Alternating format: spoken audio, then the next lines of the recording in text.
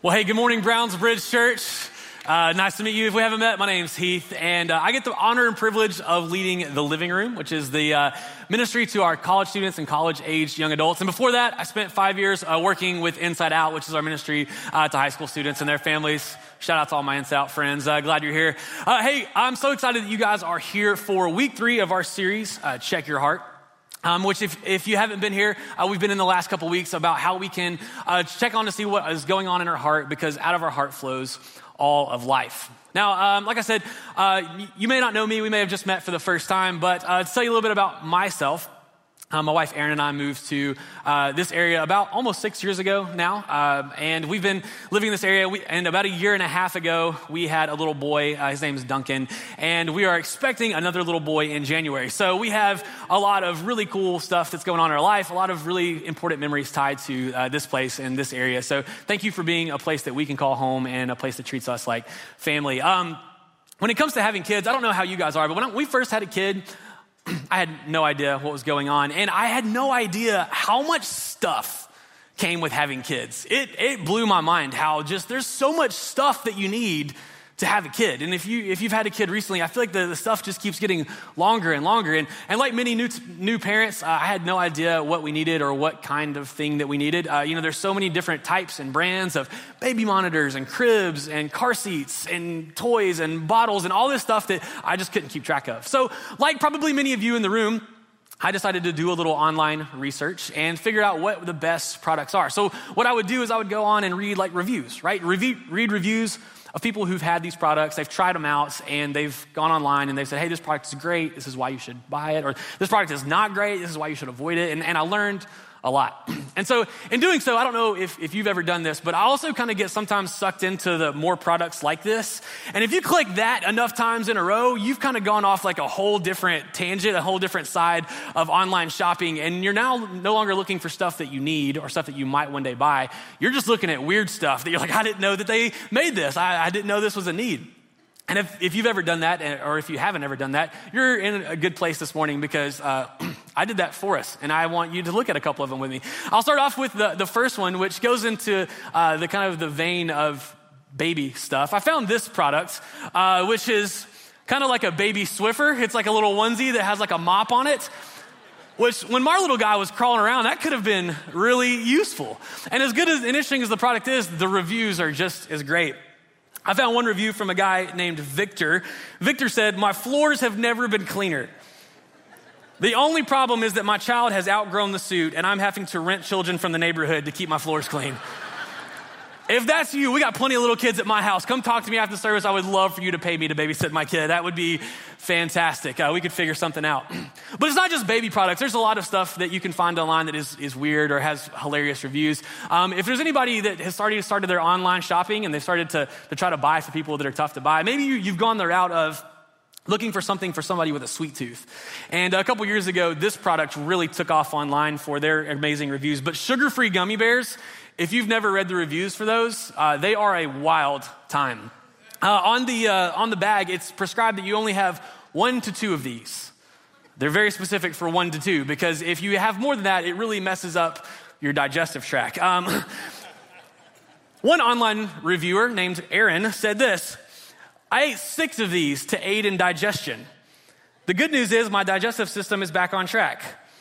The bad news is I will never eat another gummy bear in my life, and I may have flushed part of my soul down the toilet." So that was one of the more PG versions of it. It gets a lot more explicit and a lot more graphic and stuff that I can't read on stage in church. But maybe you can look into some sweets. Maybe if you're buying this as a gift, stick with the regular sugar-filled gummy bears and just let them die after the holidays like the rest of us. So another product, sometimes it's hard to buy for people in your life. Sometimes it's hard to buy for the men in your life. They're really tough to buy for. I remember as a kid, I got one year for Christmas, I was given like my very first pocket knife. And I thought that was so cool. And I remember getting a pocket knife, my first pocket knife for Christmas.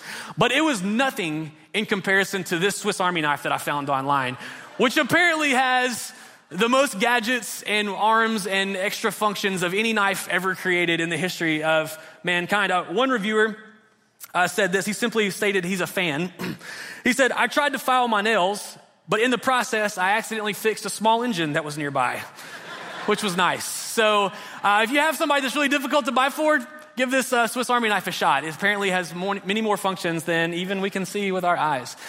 And the further you dig into these crazy reviews, you can really get into some weird stuff. And I just found out recently, and maybe some of you guys knew this, I hope you didn't, but maybe some of you guys already knew this, you can actually buy caskets on Amazon. Did you guys know this? That was mind-blowing to me. But not as mind-blowing as this review. One guy, who didn't put his name for good reason, says, haven't heard a single peep from grandma since she received this. So I felt like if you're in the market for a casket, you can browse Amazon and read some of the reviews. I don't know how that works, but knock yourself out, folks.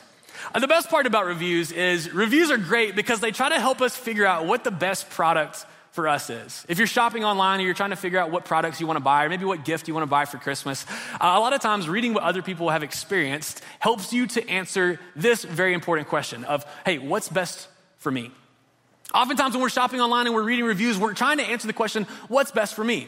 Because like everybody else, we want the best product at the lowest possible price and to get to our house as soon as possible, right? Like that's the reason that we all pay for Amazon Prime and things like that is because we want the best product at the lowest price and to get it to our house as soon as possible, especially those of you who start Christmas shopping on like December 22nd. So we want these products to get to us as soon as possible. We're trying to answer the question, what's the best product or good or service for me? The problem is that oftentimes this mindset kind of begins to creep into matters of faith. We begin to take that consumeristic mindset and we apply it to our faith world. And so while I was digging around and reading funny online reviews, I decided, because I'm crazy, that I would read what some of the reviews for our church and some of our other local Atlanta churches look like. And boy, did they not disappoint. The very first one that I'm gonna share with you guys, from a guy just says he's a local guide. He gave us 5 stars. Very big parking lot, great to practice driving. I sent this into Adam and I was like, should we change our mission statement? Is that what we're going for here at Brownsbridge? I don't think it is, but it's good to get a 5-star review regardless of how you get it, So great for practicing driving. If you have teenage kids, bring them around here, let them drive. It's a great spot to practice driving and parking. It went downhill from there. I'm gonna be honest with you, it got worse. One Google user said this, the worship leader looked like he just got through mowing the yard, which luckily this was a long time ago. This wasn't a reflection of Alex and Joy and Brett. They looked lovely this morning. But yeah, I mean, people bring that consumeristic mindset. They have an idea in their head what church should look like, what the worship leaders, people like us that are on stage, what we should dress like. And they bring that expectation into the church because they're like, hey, this is what I expect to see. But it's not just the worship leaders. Some people, like this guy, said, thanks for screwing up traffic for us heathens every Sunday. And I want to just be like, hey, listen, it's GDOT. Like, we're doing the best we can. It's not on us. But this was 3 years ago, so they hadn't even, well, anyways. But, they bring that consumeristic mindset, even if they don't even step foot in our church. It's just like dealing with the vicinity. Sometimes that mindset creeps in. And the last one is from a lady named Rose. This is my favorite one. She said, 1-star review again, very disappointed. This so-called Christian church had no cross or other depictions of Christ, no quiet reflective time for prayer, nor sacred or seasonal Christmas music. I felt like I had been to a rock concert / lecture, not church. On a positive note, the people were most kind and helpful. Will not be going back. And I read that and I was like, the people were most kind and helpful. That's exactly what we're going for here. That's the exact kind of church that we want to be. Sometimes that consumeristic mindset creeps in, and even though things don't look like the way you want them to, even when we get it right, we get it wrong sometimes. I started thinking about that today because in our series, Check Your Heart, we've looked at this verse from King Solomon. It's from Proverbs chapter 4, and Solomon says this, above all else, guard your heart, for everything you do flows from it. Everything you do flows from your heart. If you're here week 1, we talked about the words that we say are a reflection of what is in our heart. And if you're here last week, Adam led us through what our heart treasures is where our heart is, or what we treasure is where our heart will be also. And so throughout the series, we kind of looked at our heart and how we can guard our heart and how we can make our heart oriented and around the right thing. And today I want to continue that by asking this question. What moves your heart? You see, so often when it comes to the consumeristic thing, when we're reading product reviews and, reading church reviews and stuff like that, people are asking the question, what's best for me? So what often moves people's heart is whatever the good product or service that's best for them is. But in reality, I think that if Jesus was here and if Jesus was teaching this lecture at this rock concert, he would say that what moves your heart is not supposed to be what's best for you. What moves our heart actually should be what is best for others. Instead of saying what's best for me, I should say what's best for the person sitting next to me, the person behind me, the person in front of me. What's best for everyone else besides me? And I feel like he illustrates this so well in a very famous parable that he tells. It's a parable that if you grew up in church, you've probably heard this a million times. It's the parable of the Good Samaritan. But the context of what's going on around the parable of the Good Samaritan is pretty important as well. And if you're not familiar with church, you haven't been in church a long time, maybe this is your first time or your first time back in a while, the parable of the Good Samaritan is a very famous passage where Jesus talks about the Good Samaritan. Anytime someone in our society does something kind for a stranger, they're often nicknamed or called a Good Samaritan. So it's a story that you'll probably relate to or at least have more familiarity with, even if the name of it doesn't ring a bell right away. So in Luke chapter 10, this is what the setting shows. On one occasion, an expert in the law stood up to test Jesus. Teacher, he asked, what must I do to inherit eternal life? So he stands up and asks Jesus, hey, what do I need to do to inherit eternal life? It's a question rooted in what's best for me. Hey, I need to know what are the things I need to do? What are the boxes I need to check? What are the tasks I need to complete so that I can earn, gain, receive eternal life? Right out of the gate, his question is a little bit off-centered because he's asking, hey, Jesus, what is best for me? What do I need to do to make sure my eternity is secure? Jesus, being the master teacher that he is, doesn't answer his question and instead turns the question back on the expert lawyer. And lawyer in this case is not as much like a lawyer like we think of it, like in the legal system, but a lawyer, an expert in the Jewish religion and the laws of their faith. And so Jesus turns the question back on him in the next verse. He says, well, what is written in the law? He replied, how do you read it? You're the expert. You tell me what is the way to what do you need to do to inherit eternal life? In verse 27, the law expert answers, love the Lord your God with all your heart, with all your soul, with all your strength, and with all your mind. And love your neighbor as yourself. He gives a great answer. And in fact, the answer that he gives, some people debate on whether or not he was quoting Jesus, because in the Gospel of Mark, the people come and ask Jesus, what's the greatest commandment? And Jesus says to love the Lord your God with all your heart, soul, mind, and strength. And the second is like it, to love your neighbor as yourself. So some people think he's actually quoting Jesus to Jesus. And other people say, well, it's actually just a great summary of what we call the Old Testament, the Hebrew Scriptures teach. The first part, the loving the Lord your God with all your heart, with all your soul, and with all your strength, and with all your mind, is a summary of Deuteronomy chapter 6. So he's kind of summarizing a big piece there that almost all good devout Jewish followers would have known that passage. And the second one, he's quoting from Leviticus when he says to love your neighbor as yourself. So it's a really good summary. And in fact, Jesus compliments him. He's like, man, you nailed it. You got the answer correctly. In verse 28, Jesus says, you've answered correctly. Jesus replied, do this and you will live. Now, I think it's interesting that Jesus says, yeah, all you have to do to have eternal life is to love God perfectly and love others like you love yourself. It's to love God with all your heart, with all your soul, with all your strength, with all your mind, all day, every day, 24/7, year in and year out, without exception. Do that and love your neighbor as yourself, and you'll inherit eternal life. It's almost a tongue-in-cheek answer that Jesus gives back to the expert in the law. He's like, yeah, that's all you have to do is to live a good and perfect life. Now, I won't ask the room to do this, but if I were to ask the room for a show of hands, how many of you feel like this week, just this week, not your whole life, not in the past year, just this week, you feel like you have perfectly loved the Lord your God with all your heart, with all your soul, with all your strength, and with all of your mind? Okay, I see some of you spent Thanksgiving with your families as well. That's great. How many of you also loved your neighbor as yourself? How many of you, instead of asking what's best for me, 100 times out of 100, every single time, ask, hey, what's best for everybody else around me? We don't do this. In fact, when Jesus says, yeah, all you have to do is that, he's almost kind of giving, like I said, a tongue-in-cheek response. But it goes right over the expert in the law's head, because the next verse, he says this, but he wanted to justify himself. So he asked Jesus, and who is my neighbor? He wanted to prove himself. He wanted to show that he was righteous. He wanted to show Jesus, I'm doing this. I do love the Lord my God with all my heart, soul, mind, and strength. I am perfect in that way. And just so that I'm making sure that my bases are covered, I want to make sure who my neighbors are. Because, if someone says that they're loving God perfectly in every way, it's really hard for us to measure that and to say that they're not, right? Because we're not God, so really God's the only one that can answer that. But the second one's important because other people can speak into that. And so he wants to justify himself. He wants to prove himself. So he asked Jesus, so who is my neighbor? What is the minimum requirements for who I'm supposed to love as myself? And instead of giving a clear and direct answer, Jesus tells him a story. It's a very famous story. It's the parable of the Good Samaritan. Here's what it says, verse 30. In reply, Jesus said, A man was going down from Jerusalem to Jericho when he was attacked by robbers. They stripped him of his clothes, beat him, and went away, leaving him half dead. So Jesus tells a story about a man who was jumped and beaten. And after he tells the story, kind of sets the scene for what's happened, he introduces us to the characters of the story. So in verses 31 and 32, it says this. Now a priest happened to be going down the same road, and when he saw the man, he passed by on the other side.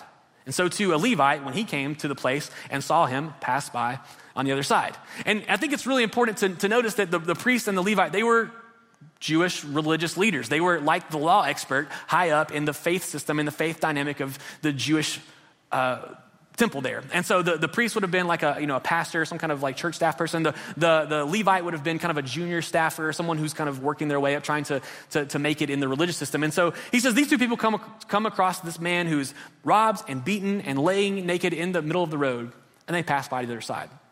And for years I've heard this story taught, and the challenge is to not be like them, to not be like them, to not be like them. And I get that that's the reason.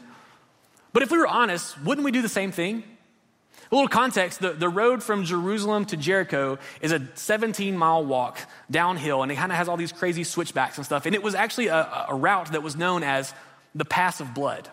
That it was known for people hiding and doing exactly what happens in the scene that Jesus sets, is that people would jump out and they would rob people for all they have while they were walking down this path, because it was so steep, there was really nowhere to run, nowhere to get away. So thieves would hide, wait for people, passerbyers to come by, and they would kind of jump them and rob them and beat them for all they had on them. So it's a context. In fact, the people listening to the story probably knew somebody that this had happened to. And so they hear this story, and then they hear the priest and the Levite, the good religious leaders of their day, come by, and they see this happening, and they pass by on the other side. And the details that Jesus provide are extremely important. It says that they were robbed and beaten. So that means that there are thieves in the area. If you were to come upon a place where you know thieves are, and you see people who have been robbed and beaten, you and I both would probably do our best to get out of there as soon as possible. Why? Because it's not safe.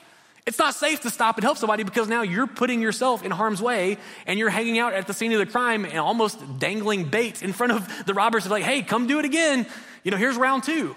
So they see this and they're like, I got to get out of here. And the second piece is just as important too, is because they pass by on the other side. They have some place to go. The man laying on the side of the road, he's described as half dead. Now, for a priest and a Levite, piece would have been very, very important. Because if they were to stop and to care for him, and they were to put themselves at risk and put themselves in harm's way to care for his wounds and to nurse him, then if that man were to die in their arms, well, now they would be ruled ceremoniously unclean. They would have had to go back to Jerusalem and go through all these rituals and cleansings and all this kind of stuff. Whatever appointment they had in Jericho, whatever meeting that they were headed to, whatever their business was in going to Jericho, was going to have to be put on delay. And they don't have cell phones to pick up and call people. So they were going to miss their appointment. They were going to let somebody else down to stop and help, especially if the person were to pass, because then they have to go through all the rituals and stuff. So they see this person and they kind of make a split-second decision like you and I probably often would make in the same moment, to say, I'm just going to keep moving. I hate it for him. That really stinks. But I've got someplace I need to be. So they pass by and they're on the other side. The people listening to the story probably wouldn't have thought that much of what's happened so far until the fourth character, I guess, in the story comes along, a Samaritan. But a Samaritan, as he traveled, came where the man was, and when he saw him, he took pity on him. It's very interesting that Jesus makes a Samaritan the hero of the story, because Jews and Samaritans did not get along. It's well documented that they had a lot of differences, religious and cultural differences. The Jews viewed the Samaritans as kind of half-breeds, because at one point in time they started marrying outside of the faith, and so they viewed that they were like ruining the Jewish traditions and faith, and they didn't like each other. They had all these disagreements, and they had no business associations, no social or cultural association with each other. They disliked each other. So when a Samaritan man comes along and takes pity on the Jewish man who's been robbed and beaten in the middle of the street, it probably would have been a gasp in the room. There probably would have been people who were taken aback that the hero of the story is going to be a Samaritan man. And Jesus tells them more that what he does after he sees him and takes pity on him. He says he went to him and he bandaged his wounds, pouring on oil and wine. And then he put the man on his own donkey and brought him to an inn and took care of him. So not only does he see the man there and have pity on him, but he's going to do something about it. He does what the priest and the Levite are not willing to do, is he stops and he puts himself in harm's way. And he picks the man up, puts him on his own donkey, walks him back to town. So he's now going to miss whatever business he had in Jericho. He walks him to an inn and he begins to take care of him. In fact, he begins to put his money where his mouth is. The next verse says this. The next day, he took out 2 denarii and gave them to the innkeeper. Look after him, he said, and when I return, I will reimburse you for any extra expense that you may have. So he takes him to an inn and he gives him what's equivalent to like a month's rent. To be like, hey, this should get this guy safe. Let him heal here. Take care of any needs he has. DoorDash him food. Call the doctor if he needs a doctor. I want you to take care of all of his needs, no expense spared. And when I come back in town, I'll reimburse you for everything that you've paid. He puts his own money up for the man and opens a line of credit to continue the care for the man even after he leaves. And for years and years, I've heard this story and I thought it was fascinating that the Samaritan man does all this for somebody who's a stranger to him. And it would have been just as crazy for the people who've heard the story as well. Because the story ends back to Jesus and the law expert. Which of these 3 do you think was a neighbor to the man who fell into the hands of robbers? Jesus asked the man. So he tells a story and he's like, hey, you want to know who your neighbor is? Who do you think the neighbor was to this man? The law expert answers Jesus, the one who had mercy on him. And Jesus told him, go and do likewise. I think it's so fascinating the law expert wouldn't even say the word Samaritan. He just says, the one who had mercy on him. The air was probably sucked out of the room after Jesus had told that story, and everybody's just kind of looking around and wondering, why would Jesus tell the story? And for years and years, I've heard this story taught in churches and in settings, small groups and Bible studies and situations like this that we're in right now. And over again, I've heard and I've been told to be like the Good Samaritan, to be like the Good Samaritan, to be like the Good Samaritan. Don't be like the priest and the Levite, where we overlook people and pass by, but be like the Good Samaritan. And while I agree with that sentiment, I think it's 100% true. As I was studying and preparing for this, I came across something that kind of stopped me in my tracks. And what it was is essentially that the reason that we can be like the Good Samaritan is because I don't think that in the story, Jesus intended for us to see ourselves as the Good Samaritan or the priest or the Levite. I think the one that Jesus wanted us to see ourselves as in the story is the man laying in the side of the road. The man who was hopeless to help himself. The man who could do nothing to fix himself or to nurse himself back to health. And so he was dependent on the kindness of strangers to take care of him. And I believe that in the story, Jesus is the one who's the true and better Good Samaritan, that Jesus is the one that comes along to us in our lives. He's the one that finds us in our brokenness. He's the one that finds us laying, proverbially in the middle of the road with no one to help us. He's the one that nurses us back to health, that gets us back on our feet. He's the one that rescues us by putting himself in harm's way and taking our burdens onto himself. Jesus is the hero of the story. We are the victim in the context of the one who is robbed and beaten. And I think that's really important because while we're told time and time again to be like the Good Samaritan, to be like the Good Samaritan, be like the Good Samaritan, you can only be like the Good Samaritan if you have had that moment, if you've been rescued like that. Think about the man in the story. It's a fictional story. Jesus is making up a story that he's telling them, but think about the man in that story. Every single time he walks from Jerusalem to Jericho, he's gonna have his eyes peeled, not only for robbers, but also for anybody else who's walking a road similar to the one that he had to walk. And if he were to find somebody in a similar vulnerable position just like him, how much more compelled is he gonna be to stop and help them because of the kindness of a stranger who did that for him? To summarize, essentially, we can only extend what we've received in abundance. We can only be like the Good Samaritan once we've been the victim in the road who's been nursed back to health by a Good Samaritan. We can only extend love and mercy and grace and compassion to the people that we find in our lives when we have received in abundance love and mercy and grace and compassion from our Heavenly Father. When we accept what Jesus did for us, then we can begin to live out the principles that he invites us to. And so in the interaction with the expert of the law, he's like, what do I need to do? What do I need to do? What do I need to do to inherit eternal life? And Jesus is like, hey, I think you're missing the point. The point is not what you need to do. The point is what's already been done for you. And when you accept and embrace what's been done for you, then you can begin to live out what Jesus wants us to do. And so what Jesus does is he gives the expert, the teacher in the law, a new rule. He doesn't give him a new rule to follow, but he gives him a new reality to live by. You see, the expert in the law wanted to know who my neighbor was. What's my circle? What's the minimum requirements? What's the lowest common denominator of the people I need to love? Is it my family? Is it my friends? Is it my physical neighbors? Is it the people who live next door to me? Is it the people, my coworkers who I work with? Like, who is my neighbor? And Jesus says, I'm not going to give you another rule that you can act like you're checking the box. I'm not going to give you another rule that you can pretend like you can do because you already think you're living a perfect and good life. I'm going to change the whole dynamic of your question. I'm going to give you a new reality to live by. And the same invitation comes to us, is that when Jesus finds you, when Jesus comes into your life, and when you invite him into your world, he finds you as you are, broken, carrying your burdens, full of sin, and he nurses you back to health. And then he invites you to live a life of love for others, changing the question instead of what's best for me to, hey, what's best for everybody around me? And we can begin to do that because we've received in abundance. And then therefore we can begin to extend that to the people that God places in our life. John says it this way in 1 John 4:19. He says that we love because he first loved us. That because we've experienced Jesus' love, because of what Jesus has done for us, because of the life change that he does in your life, then and only then can you begin to change your heart from what's best for me to what's best for others. In fact, I believe it to be true that Jesus' love doesn't just invite us to that. His love compels us to show the same love to others. That word compels is almost like, it's like a force. It's like I can't stop myself. I can't help myself from loving other people. When you've been rescued, when you've been redeemed, when you've been set free in the same kind of way that Jesus does for you, you want to find that in other people. You want to do for others what he's done so mercifully and so graciously for you. Paul says it this way in 2 Corinthians chapter 5. It says, "For Christ's love compels us because we are convinced that one died for all, and therefore all died. And he died for all, that those who live should no longer live for themselves, but for him who died for them and was raised again." If you believe that Jesus came down and died on the cross for your sins, then it frees you up to begin to live not only for him, but to be able to live like him.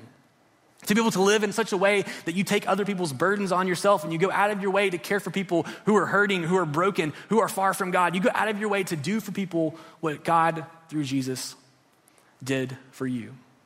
I think one of the most amazing pieces of the Good Samaritan story is, it's a throwaway line in there, is that when the Good Samaritan stumbles upon the man laying there, beaten, naked, in the road, clinging to life, it says that the NIV says that he takes pity on him. Other translations, maybe you read a different translation, some say he had compassion on him. My favorite translation is the original Greek word. My favorite translation of it is that his gut wrenched for him. And I believe that to be exactly what's happened, because when you have compassion for somebody, it is that heart sinking into your stomach feeling of, I have to do something. I can't stop myself. And I believe that compassion for others is not as much an action you choose, but rather an emotion that you can't control. It's that feeling of like, I have to do something. Maybe you've encountered something in your life where you're like, I can't just keep moving. I have to stop and help. I have to stop and do something. I have to intervene because of this gut-wrenching compassion that you have in your heart. That's essentially what the Good Samaritan does. That's what Jesus invites us to. Now, I don't know about you, but I don't have that compassion, that gut-wrenching feeling often in my life. But I did recently. In fact, a few weeks ago, I told you guys earlier about my little boy, Duncan. He's 1.5 years old, and he had a little fall, and he broke his leg, just right above his ankle right there, had to break his leg. I've got a picture. You can see his little cast. That's adorable. I know. So sad. And what was heartbreaking about it was he doesn't understand, right? Like, I remember sitting there holding him while they're wrapping him and putting his cast on him, and he doesn't understand what's happening. He doesn't get the x-ray. He doesn't know what's going on. He doesn't get the cast. All he knows is his foot hurts. And I kept wondering in my mind, is like, does he think this is gonna be forever? Does he think he's gonna have to wear this forever? He can't do all the things that he likes to do, and run and play and go down the slide and all the stuff. Like, is this what he's thinking? And in that moment, my heart was so burdened and broken for him. And I just remember thinking, like, God, if there was a way, I'll take it. Like, I'll take the broken leg for him. I'll let my leg be broken, let his be okay. We can't swap legs because that wouldn't fit. But you get the idea. Like, I would take if I could have my leg broken for his to be okay, I was like, I'll do it, God. Like, in that moment of watching that and him not understanding, my heart is just tearing, that gut-wrenching compassion feeling. And in it, I was blown away that I feel like, I don't hear God's voice audibly. I have never heard that, but I feel like God speaking to me is like, hey, Heath, that is exactly what I did for you in Jesus. Is I took your burden, I took your pain, I took your sin, and I put it on him. And he took it for you.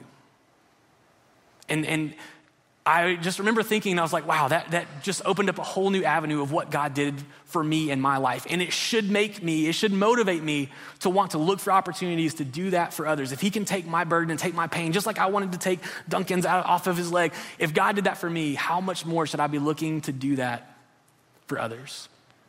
You see, I believe that God does not want more rule followers. think that was where the expert in the law went wrong in the story of the Good Samaritan, is that he thought it was something else he needed to do to please God, to earn his standing before God, to earn his eternal life, to justify himself. He wanted another rule to follow. So he was searching and probing Jesus, testing Jesus to see if there was something that Jesus had for him that maybe he didn't know yet. Instead, I think that God wants people to love like he loves. It's not about following a rule. It's not about doing another thing, not checking another box. It's not about the minimum requirements. It's about loving others the way God in Jesus loves you. Now, I know that in our head, we know that we're supposed to do this. Just like so many things in this series, we know we're supposed to watch our words. We know we're supposed to treasure things in heaven rather than on earth. We know we're supposed to love people like Jesus loves people. But do we do it? Jesus himself said in Matthew chapter 25, he said, "For I was hungry and you gave me something to eat. I was thirsty and you gave me something to drink. I was a stranger and you invited me in. I needed clothes and you clothed me. I was sick and you looked after me. I was in prison and you came to visit me." And the righteous will answer him, "Lord, when did we see you hungry and feed you, or thirsty and give you something to drink? When did we see you a stranger and invite you in, or needing clothes and clothe you? When did we see you sick or in prison and go to visit you?" The king will reply, "Truly, I tell you, whatever you did for one of the least of these brothers and sisters of mine, you did for me."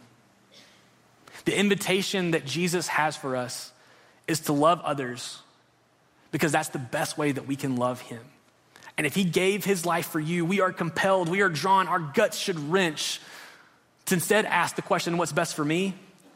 We should instead be asking the question, what's best for others? What can I do to love people in the same way that I've been loved by Jesus? Throughout this series, we've been talking about how we can guard our hearts through our words, through our treasures. This morning, I believe that we guard our hearts by loving others like Jesus loves them. If you want your heart to be something that flows all of life from you, you should go out of your way to love people like Jesus does. And that's easier said than done, and we know we're supposed to, but sometimes it's hard to live that out. So 3 ways this week that you can begin to practice out guarding your heart by loving others like Jesus. Number 1, accept Jesus' neighboring of you. Accept that what Jesus did for you, he came and found you in your broken and vulnerable state, and he took your burdens on himself, and he went to the cross and died for you because he loves you. He's not giving you another rule to follow. He's giving you a freedom to love others in the same way that you've been loved. Secondly, avoid doing only the minimum requirements. We shouldn't be asking who our neighbor is. A better question is, who's not my neighbor? How are the people that God wants me to love this week? Who are the people that I can move towards this week to show them the love that I have received in abundance? And lastly, abolish excuses. Hey, listen, we're all busy. We all have limited time, limited resources. We all have a lot going on. It's the Christmas season. The next month is only going to get crazier and busier in all of our lives. But this week, how can you go out of your way to create some margin in your life? To create some time, to create some extra margin in your resources, to begin to take care of people that may be overlooked, to begin to take care of people that everybody else seems to pass by on the other side, to begin to take care of people that even you yourself are often tempted to make excuses for. What can you do to begin to see people like Jesus sees them? That's your challenge and your invitation today. Because I believe the best way that we can answer the question of what's best for others is to align our hearts, to align what breaks our hearts, to align what motivates our hearts, to align what moves our heart with the things that break Jesus' heart, that move his heart, and the things that ultimately Jesus loves, which is others. Today, as we close up, we're going to sing a song. And as we're singing the song, I want you to be reflective a little bit. I want you to kind of contemplate in your own life. Hey, who are the people that God has placed in my life that I can go out of my way to show love and care for this week? Who are the people that God has placed in my life, whether it's family or friends? Maybe it's your physical neighbors, a coworker, the parents of your kids' friends. I mean, whoever it is in your life, who are the people that you can intentionally take a step towards this week? To take some kind of burden off them, to begin to show them the same kind of love, the same kind of mercy, the same kind of compassion and grace that you've received in abundance. Who are the people in your life that you can begin to show the love of Jesus to? Because if Jesus comes and he loves you exactly as he found you, broken, beat down, far from God, stranded in the middle of the road, and we received care, restoration, healing from him in abundance, how much more can we do that for others this week. The best way I believe we can do that is not to ask people to clean themselves up or to fix their life or to get things right, and then we'll help them. The best thing we can do is love people as we find them. That's what Jesus did for each and every one of you. Brownsbridge, if you will, bow your heads and pray with me. Heavenly Father, I thank you so much just for this day. Thank you for this reminder in Scripture that, God, we always can find excuses. We can always just do the minimum to get by. We can always be the kind of people that talk the talk but don't walk the walk. But God, I pray that this week you will open our eyes to see people as you do.